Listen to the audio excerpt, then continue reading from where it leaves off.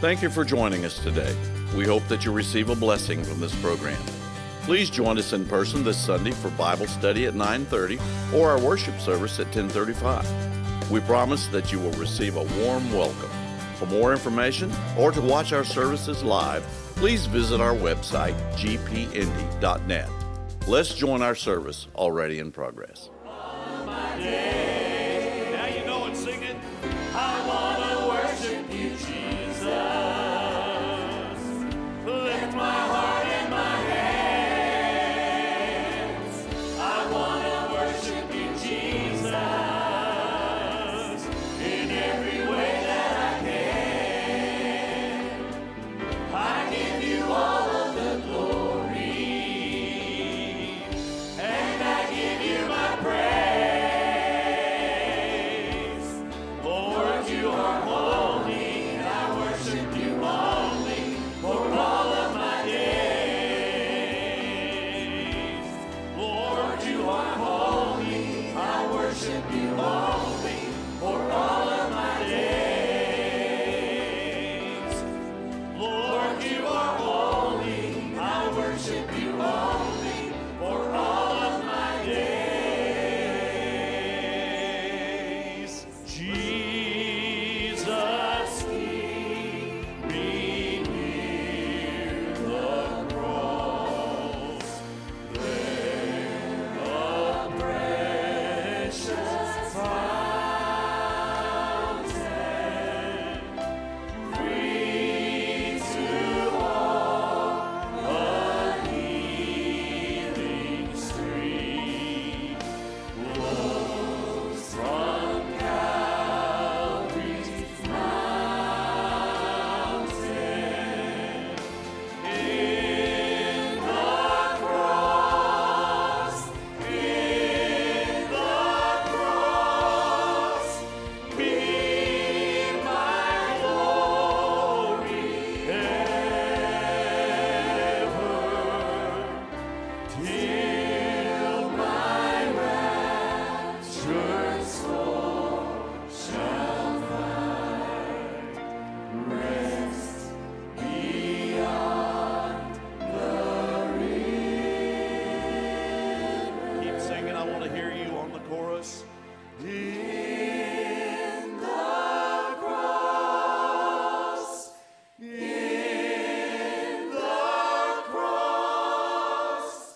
be my glory ever,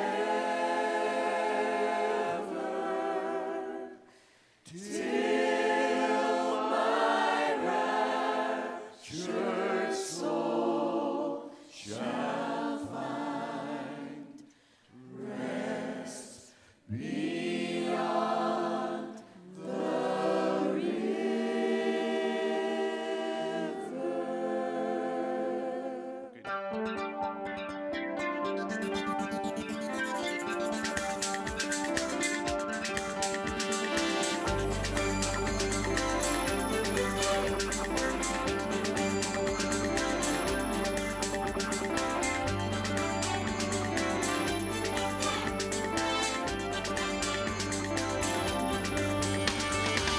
Just a babe wrapped in swaddling clothes. Hope has arrived, man, he still don't know. God has come to earth in an ordinary virgin girl. And peace, love, and joy come to make things right. Men walk in darkness, now there is a light from a cradle that rocked the world. Son of God becomes Son of Man. Perfect King is perfect Lamb. Fulfilling the plan that was laid Before the stars were birthed. The song fills the air, everything has changed. All our forevers forever rearranged by the cradle that rocked the world.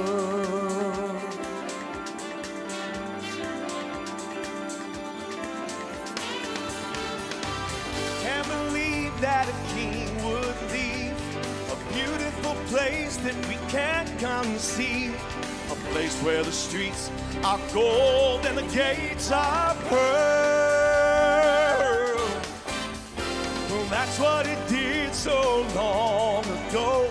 It came as a babe so the world would know of the cradle that rocked the world. Son of God becomes Son of Man, heaven's perfect King is a perfect Lamb, fulfilling the plan that was laid before the stars were unfurled. The song fills the air, everything has changed. All our forevers forever rearranged by the cradle that rocked the world. What a brilliant, perfect plan, bringing love no earthly power can save. Heaven's story will never end, His song will be sung again, forever and ever. Son of God becomes Son of Man. Heaven's perfect King is a perfect Lamb, Fulfilling the plan that was laid before the stars were unfurled. A song fills the air, everything has changed. All our forevers forever rearranged by the cradle that rocked the world. Oh, by the cradle that rocked the world.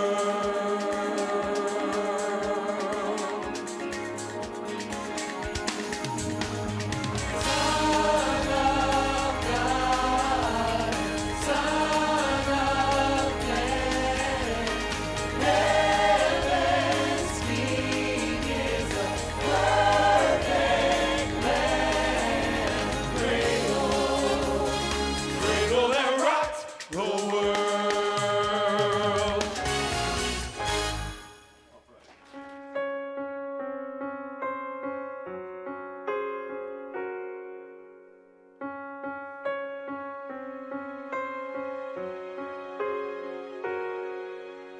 Everything inside me cries for order.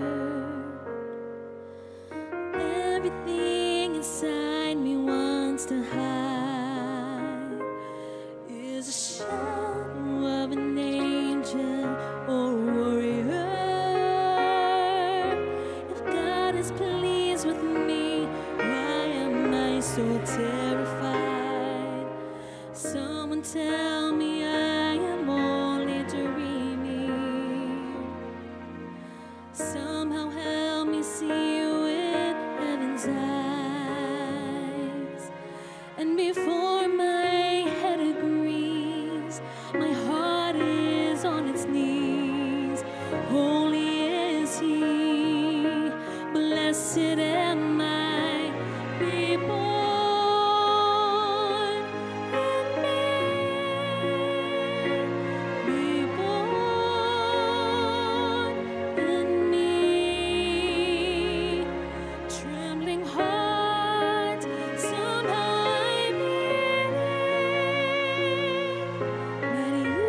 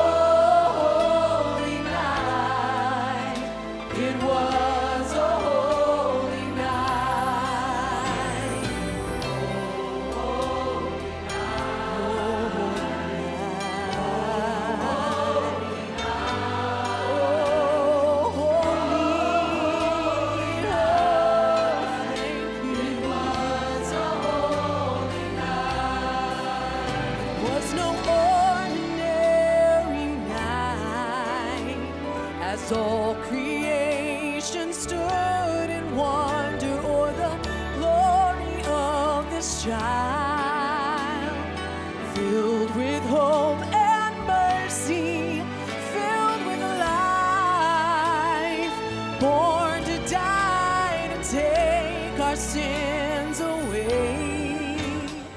And everywhere it was a holy night. I can almost hear the angels sing. Holy night. Oh, holy night. We lift our voices. Holy night. Holy it was a holy night. Holy night. Holy, holy, holy night. It was a holy night. Thank you. It was a holy night.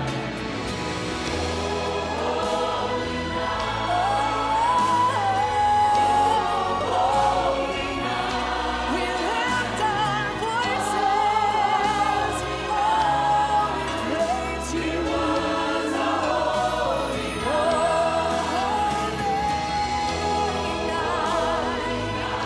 It was a holy night. Oh, we thank you, Jesus. Oh, thank you. So hark the herald angels sing, glory to the newborn King. Everywhere it was a holy night.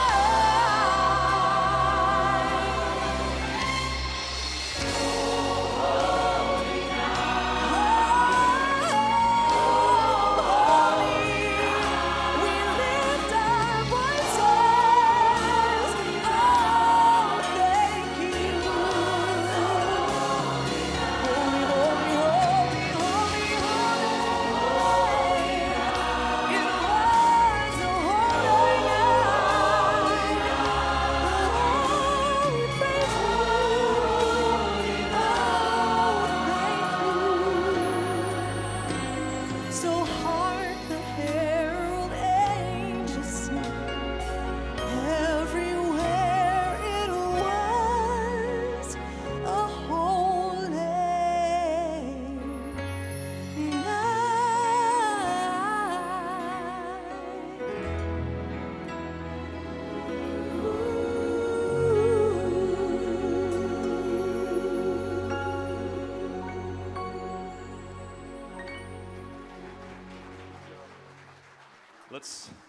Let's sing the little chorus, "Oh come, let us adore him," and then it goes into the next one, "For he alone is worthy," and then we'll give him all the glory. Sing with us.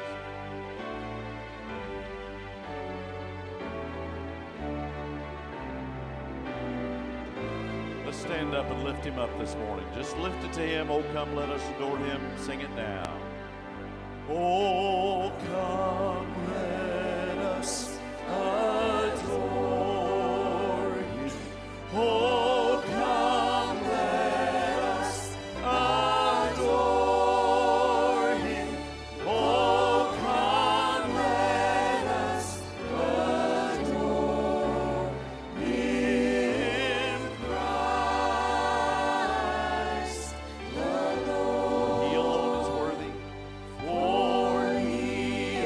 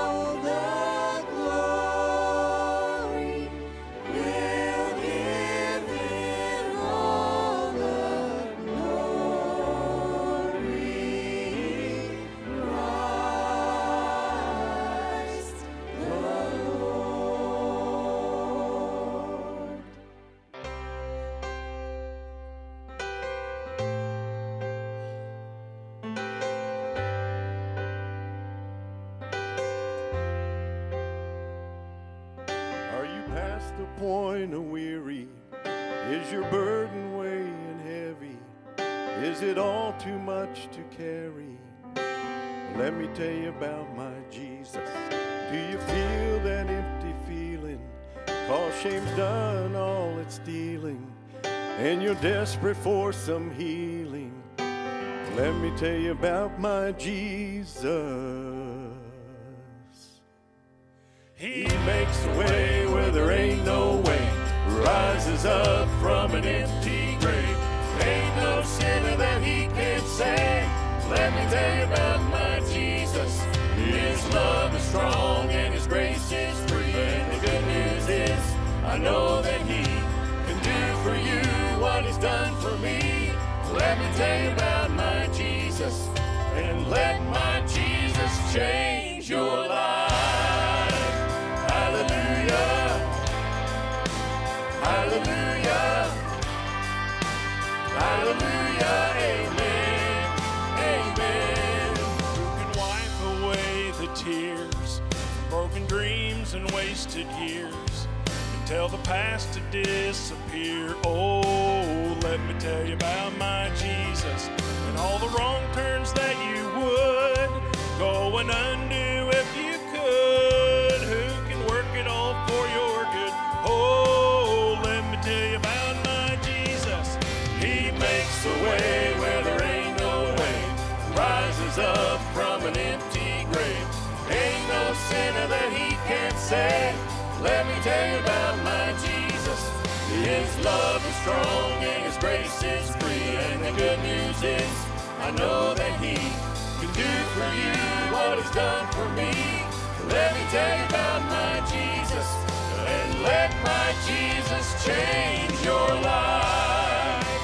Hallelujah, hallelujah, hallelujah, amen, amen, amen. Who would take my cross to Calvary, pay the price for all my guilt? He who would care that much about me. Let me tell you about my Jesus. Oh, he makes a way where there ain't no way, and he rises up from an empty grave. Ain't no sinner that he can't save. Let me tell you about my Jesus. His love is strong and his grace is free. And the good news is, I know that he can do for you what he's done for me. Let me tell you about my Jesus, and let my Jesus change your life.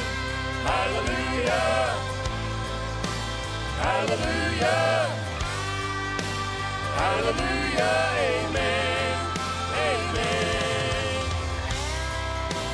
Hallelujah, hallelujah, hallelujah. Let my Jesus change your life.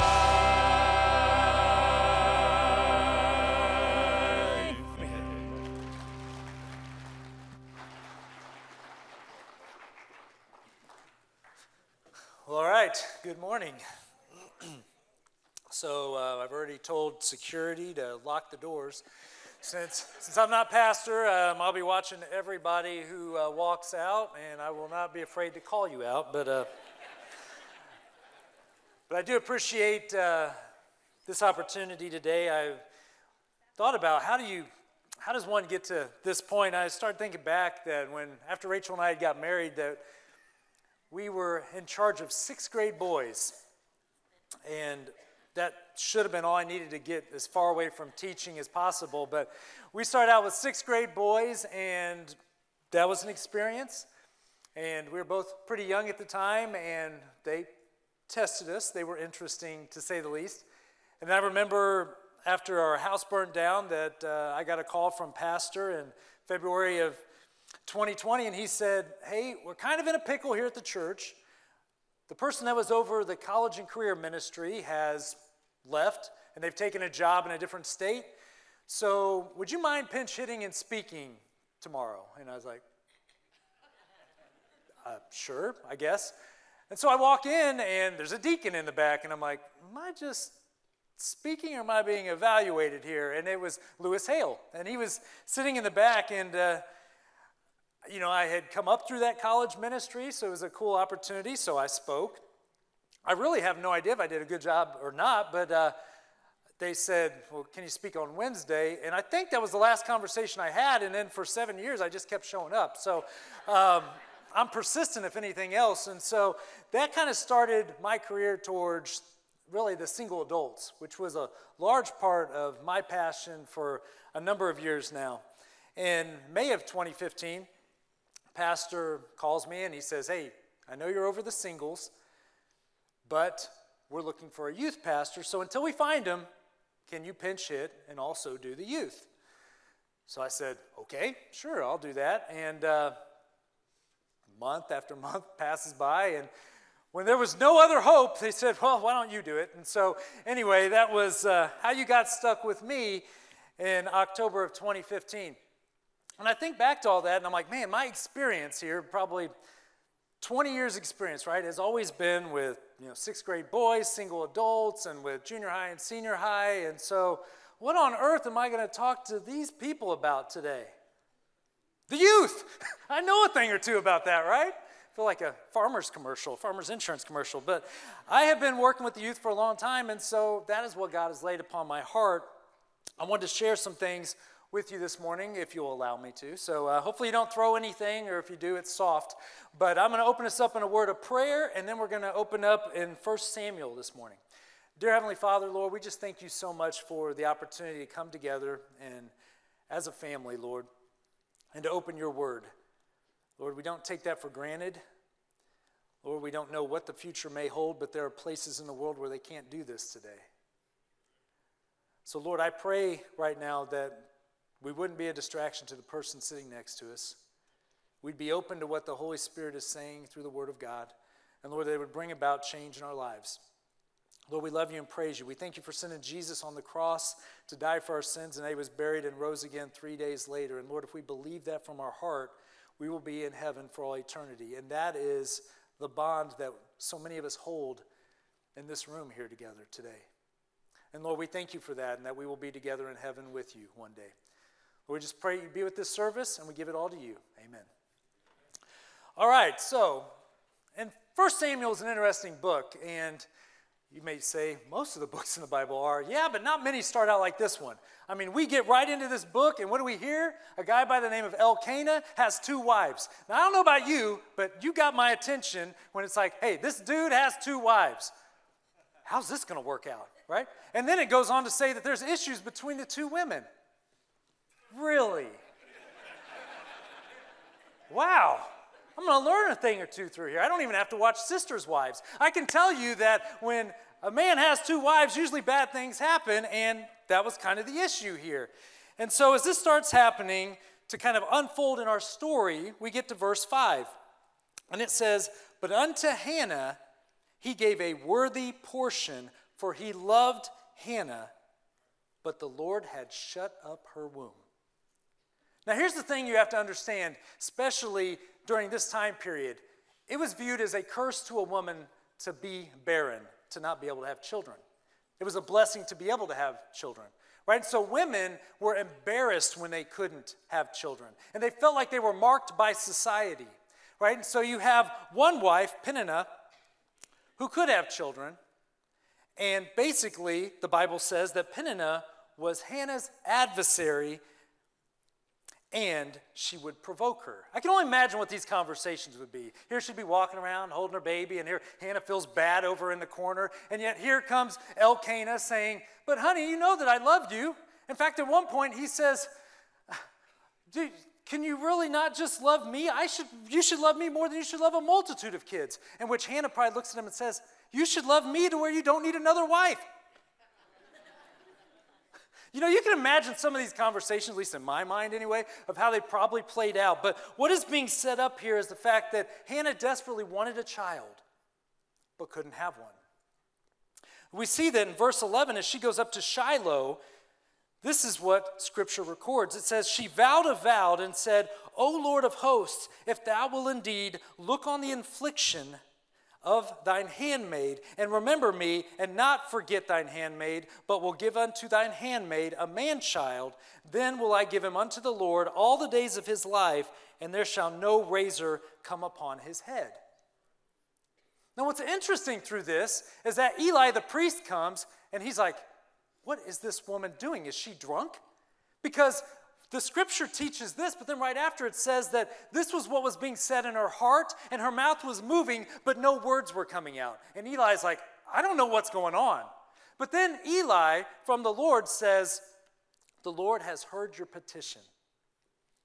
Which then leads us into verse 20. In verse 20 it says, wherefore it came to pass when the time was come, about after Hannah had conceived, and she bare a son, and called his name Samuel, saying, because I have asked him of the Lord. Now think about this. At this point, this woman has wanted a child so bad. It has been the longing of her heart. It's actually been the curse of her life to see the other wife be able to have children. And God has now blessed her with this child. And she made a promise to God what she was going to do with this child. Now, I know many of you in here could understand this, but when you have your first child, it's life-changing.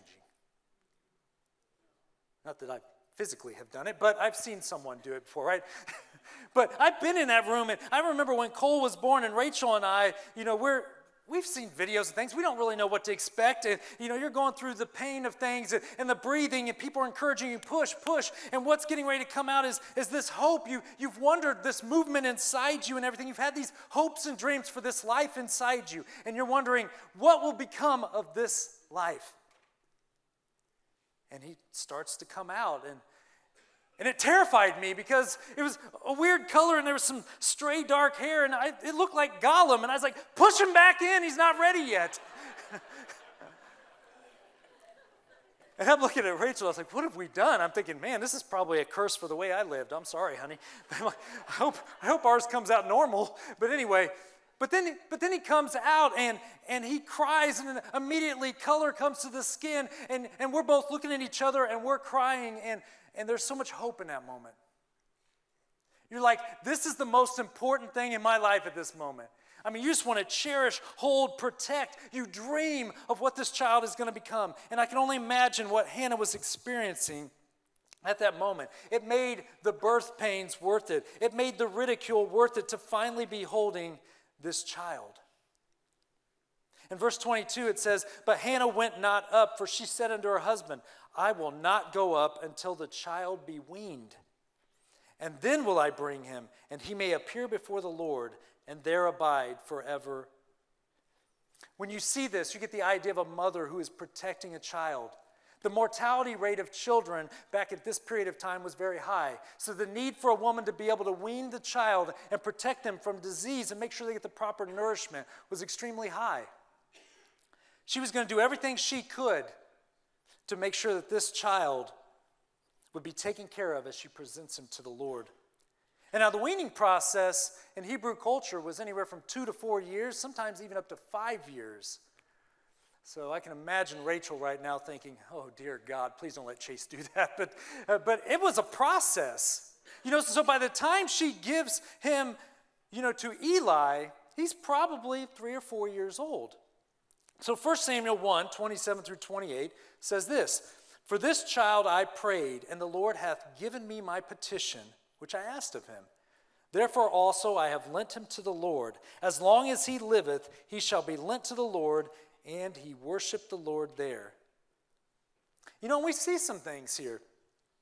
Right off the bat, one thing to understand is that Hebrew children, by the age of 3 and 4, were being taught how to read the Torah. By 5, they had already began memorizing portions of Scripture. See, here's one thing that we know, and we sometimes underestimate, right, is that there is extreme value of training up the youth from an early age. Sometimes we think, oh, I just hope one day that they grow up and serve the Lord. What about now? What about now? And that is the thing. It wasn't like, hey, 18 years and I'm going to give him away to the Lord. It was 3 or 4. After he was weaned, hey, I'm going to put him in a controlled environment where the Word of God was going to be taught him. He is going to be mentored by Eli. He's going to be trained in the priesthood. He is not too young to get started. Because the Bible teaches us that they're never too young to start training them up. Josiah became king at age 8. David did wonderful things as a youth. Jesus said, suffer not the little children. As Paul is writing one of his last letters, he's writing to Timothy, and he says, let no man despise thy youth. There is value in the youth, and they're not too young to start pouring into them and teaching them. And that's what we see. I know as parents, we want them to one day grow up and serve the Lord. But we will not be able to just flip a switch. We have to train them as early as we can. Now we're going to fast forward to a different person. His name was Daniel. Now the book of Daniel has also got an interesting start because there's a new rising empire of the Gentiles who has showed up. And the Bible starts teaching us about a man called Nebuchadnezzar. Now here's what we know about this is that previously the Assyrian Empire was the large empire. We know that they took out the 10 northern tribes of Israel in 727. So here we got about 120 years later, and the book of Daniel is being written. Well, basically Jerusalem is basically in Judah. So that's the southern kingdom. It had made allegiance with Egypt.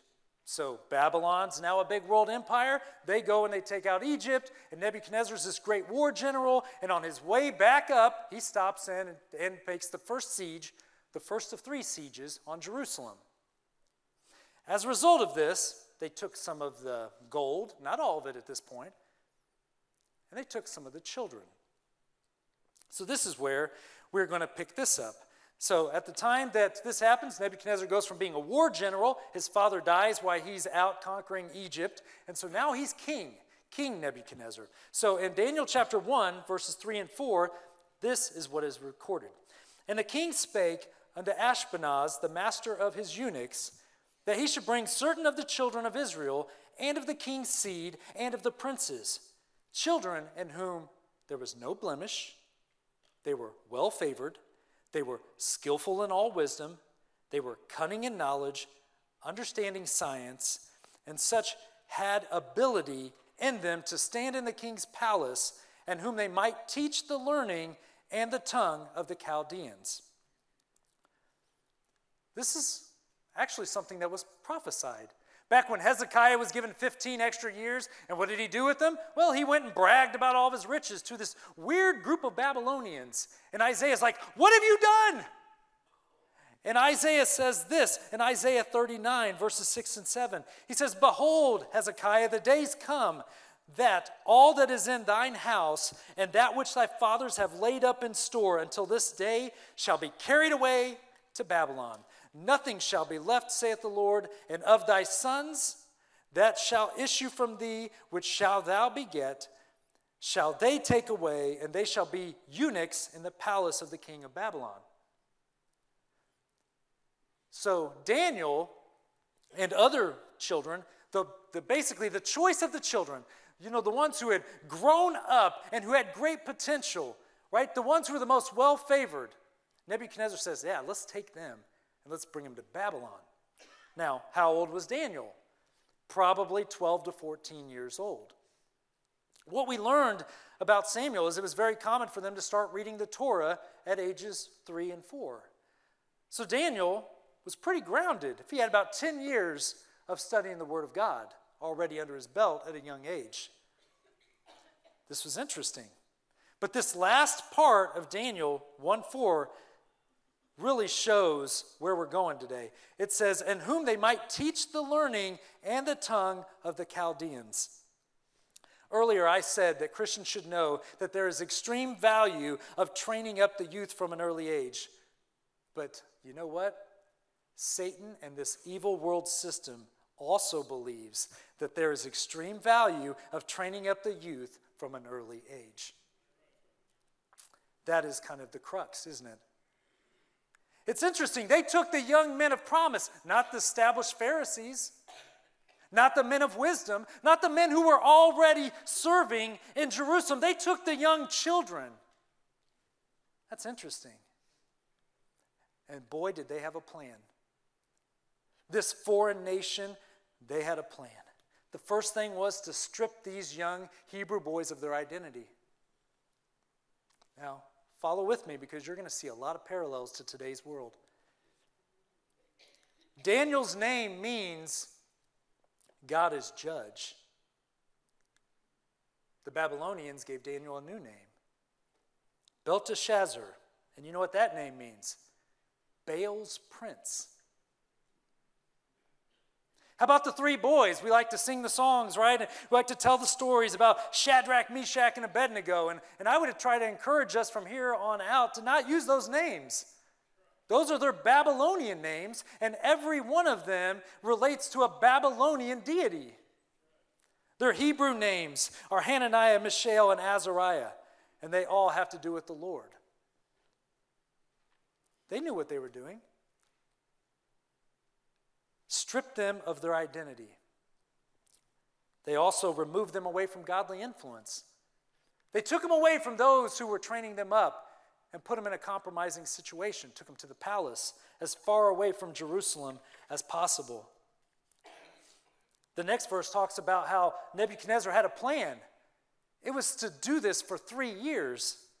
So they indoctrinate these kids for 3 years, full of Chaldean and Babylonian culture and language. They groomed them by giving them the king's food and these palace opportunities. If you stick with this, you'll be made a ruler. And here is a real key too.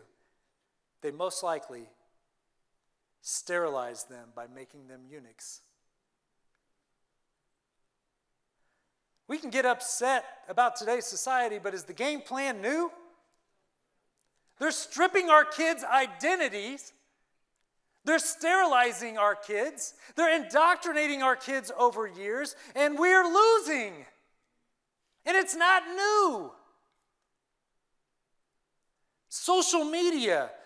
Don't even get me started. I mean, the most popular app is TikTok. It's the sound a clock makes as time is passing. And over again, we give months and years of our lives to this app and waste time. We learn dances as children. They learn dances for months, perfecting them so they can get a lot of likes. They're being trained up in a narcissistic society to trust the government and to vacate God. They're being taught the way of the Chaldeans. They're being fed the meat of the kings. And we've let it happen. And I look at this and I'm like, man, here Daniel was a teenager and he made it through. I mean, his training would have began around age 3 or 4, most likely. He would have been very grounded spiritually. I mean, grounded enough to know that, hey, this meat, I can't let myself be defiled. Grounded enough to know that, hey, I'm going to pray multiple times during the day and even point towards Jerusalem to never take his eyes off of his background. I would say that those spiritual leaders around him did a very good job. And it helped him to be able to stand during a rough time. But what do your children, or what do the youth see about us as grandparents, as parents, or as mentors? What do they see about us? I mean, based on how we live, what would our children believe about marriage?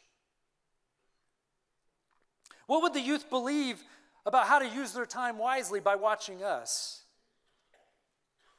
What would they learn about serving by watching us? What would they learn about forgiveness by watching us? What would they learn about humility by watching us? What would they learn about the importance of sharing the gospel by watching us? You know, I think it's pretty awesome. Paul has something to say about why the youth are so vulnerable, if you will. But he also tells us that if we can get a hold of this, that there can be a path out of this. Ephesians 4:14 says this, that we henceforth be no more children tossed to and fro and carried about with every wind of doctrine by the sleight of men and cunning craftiness, whereby they lie in wait to deceive. Now, here he gives characteristics of why children are vulnerable, why children are the target of the enemy.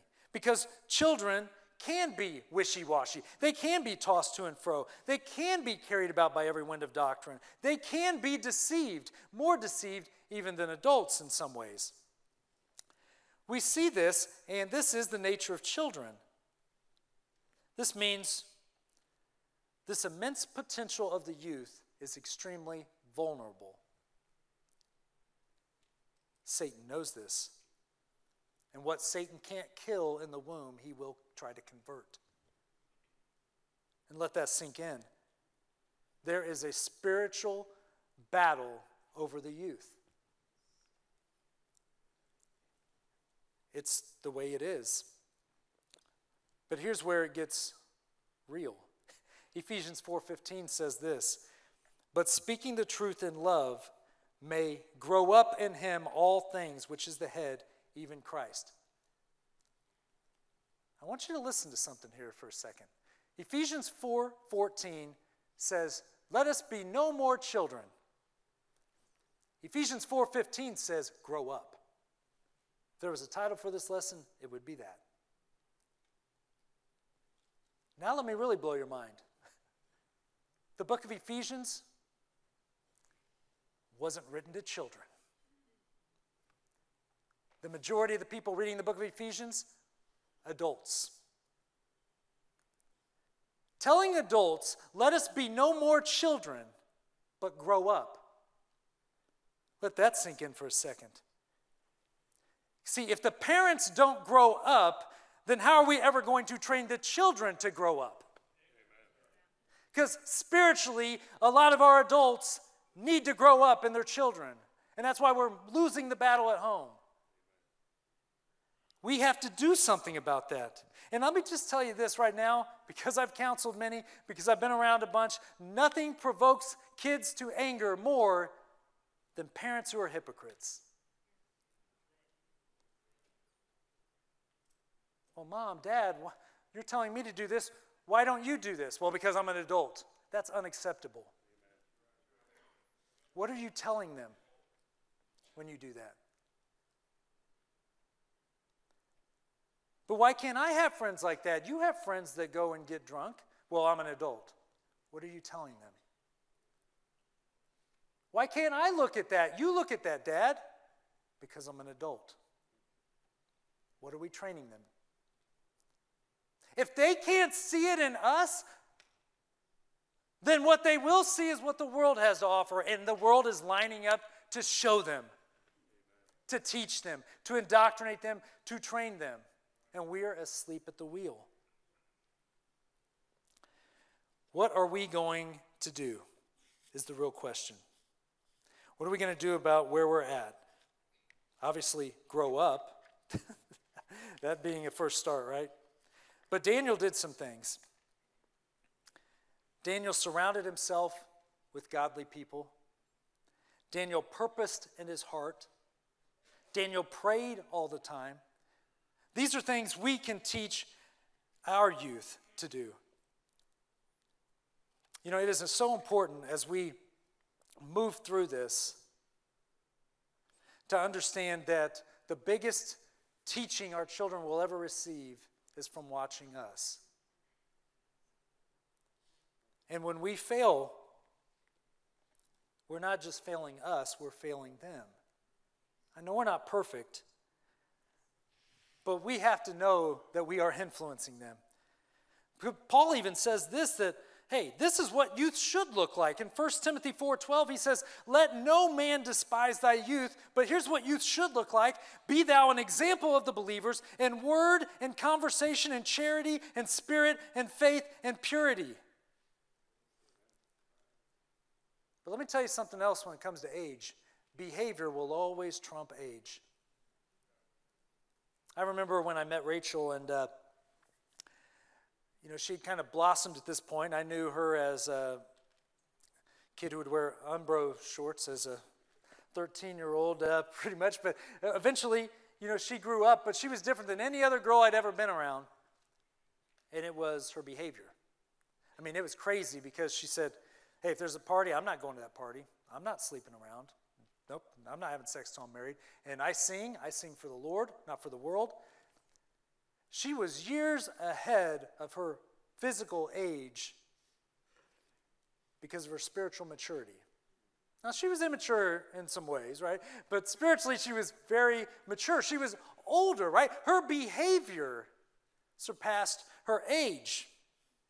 And we see that with Daniel making decisions that some of us at age 40 and age 50 don't make. Well, it didn't matter that Daniel was 12 or 14. He purposed in his heart, he was trained, and he went out and he did it. And he earned the respect. And it's because of that today, I honestly believe we're going to see Nebuchadnezzar in heaven. I believe from what we see through Scripture that he got converted because of Daniel. That's the kind of impact that our youth can have if it's done the right way. It's not too late, but we have got to wake up. Romans 13, 11, and 12 says this, and that knowing the time, that now is the high time to awake out of sleep. For now is our salvation nearer than when we believed. The night is far spent, the day is at hand. Let us therefore cast off the works of darkness, and let us put on the armor of light. Paul says it this way in Ephesians chapter 5, verse 14. He says, wherefore he saith, awake thou that sleepest, arise from the dead, and Christ shall give thee light. It won't happen overnight. I mean, even Nebuchadnezzar knew that it was going to take 3 years to indoctrinate. But maybe today, it's not about feeling guilty or feeling depressed about maybe where you've messed up along the way. And let's be honest, even if you do everything the exact way that you should, at one point, the child is going to make their own decisions once they're out of the house. But you want to give them every fighting chance that you can to live a life that's pleasing to the Lord. So maybe today it's just about taking that first step. And it could be this. It could be, all right, in front of my children, admitting when I am wrong and show them from Scripture so that we can teach them by our example and through the Word of God. Maybe it's those times when we've been hurt by others. Instead of talking bad about people and our kids hearing it, that we refuse to talk bad about other people behind their back. How would that influence our children today? Maybe we can be faithful in our marriage. How would that impact our children today? Maybe we can be faithful in the Word with them. Maybe there's a reading schedule that you all have together. Maybe you can pray together, even if it's one day a week. Maybe you can role play with them how to share the gospel with their friends at school. When is the last time that we've done that? We spend a lot of time together watching movies and streaming different things. Well, could we have a conversation afterwards about a biblical worldview and where that movie missed the mark, or maybe where it illuminated a place that Scripture teaches this is the way we should behave? One of the things we did as a family about a year ago, and we're not perfect, far from it. I knew I was losing control. My kids were getting older, and we were constantly coming and going. Sometimes felt like they should be paying me rent, and that I was their landlord who provided food and lodging and gas. Anyway, but one of the things I realized is I have got to put the brakes on. I have got to stop this. And so on Sunday nights, we're very consistent in this. It's non-negotiable. I said, you will not make plans on Sunday nights. That is family night. And we've used that time to do devotions. We've used that time to do the family calendar. We've used that time to pray together, watch a movie together, and just overall connect. I know you're not going to be able to fix everything tonight. Maybe there's been a lot that you wish you could have done differently. But you can take a step. And even as you're a grandparent here today, you can still be involved with the youth. Right? Even the people in this church know the importance you can have in our youth group. Do you ever take the time to ask them how their week went? Have you ever offered to take them out for lunch? You've been through so much in life, and the Bible talks about the older needing to teach the younger. Are you passing on any of that knowledge? Maybe you don't have grandkids of your own. Maybe you don't have kids of your own. There are people in this church that you can pour into.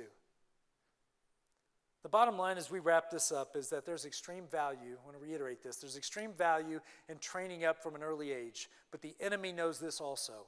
And he is pulling out no stops to be able to indoctrinate and to control our youth from a very early age. Are we going to wake up and do something about it? Or are we going to lose a whole generation? Because we know from Scripture it only takes one generation to lose everything. We saw it with Israel over and over and over again. So my challenge today is simple. It's first and foremost, regardless how old you are in this church or what you've been through, have you grown up spiritually? Or are you still a child? Because we can never take someone else someplace we've never been. And for the youth today, it's the same words for you. It's time to grow up. You're not too young to serve God. You're not too young to be in the Word every day. You're not too young to share the gospel at school. You're not too young to be used of God in a mighty way. Let that day start today. Hopefully you guys were encouraged with this. I know it takes investment, but there is no better investment. The enemy knows that. And if you don't invest, he will. Let's pray. Dear Heavenly Father, I just thank you for today. I thank you for your word. Lord, and I thank you that even when we've failed, that your grace is bigger than that, and it's never too late. Lord, I pray that you would work on hearts today, Lord, so that we don't lose a whole generation. Even if we can only control what is heard within these four walls today, that still represents a population of the youth that the enemy is after. And we know his game plan. What he can't kill in the womb, he does everything he can to convert. And I pray that there be a group of people in here today that draw the line and says, no more. We will fight for the youth because there is immense value in them. Lord, we would encourage one another, even if we're in a position where we don't have any young people around us today. If you're a member of this church, you do. There's a children's department, a junior high. There is even a single adults and a high school department. If they don't have youth of their own to invest in, there are youth here.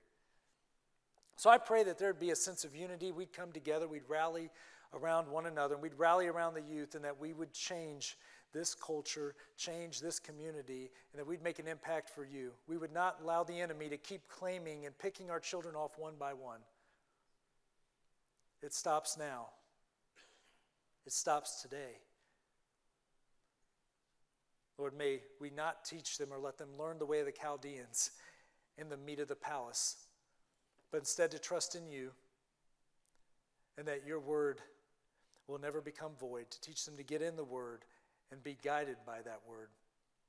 Lord, we love you and praise you, and we pray if there's anyone here today who doesn't know you as their personal Savior, that today would be the day that they would believe in their heart that they're a sinner, that their sin has separated them from you, and that they know that you love them so much that you sent Jesus to die on the cross for their sins, and that he was buried and 3 days later rose again. And that alone is sufficient to wash away every sin and give us eternal life and a right relationship with you. So I pray if there's anyone here today, Lord, who has not done that, that today would be the day and that they would believe that from their heart.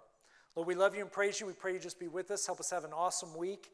And we give you all the honor and praise. Amen. We hope you received a blessing from today's broadcast. We would love to have you visit with us in person. For more information, please visit our website at gpindy.net or contact us by phone at 317-535-3512. You can watch us live and view past services on our website, Facebook, or YouTube channel. Until next broadcast, may God richly bless you is our prayer.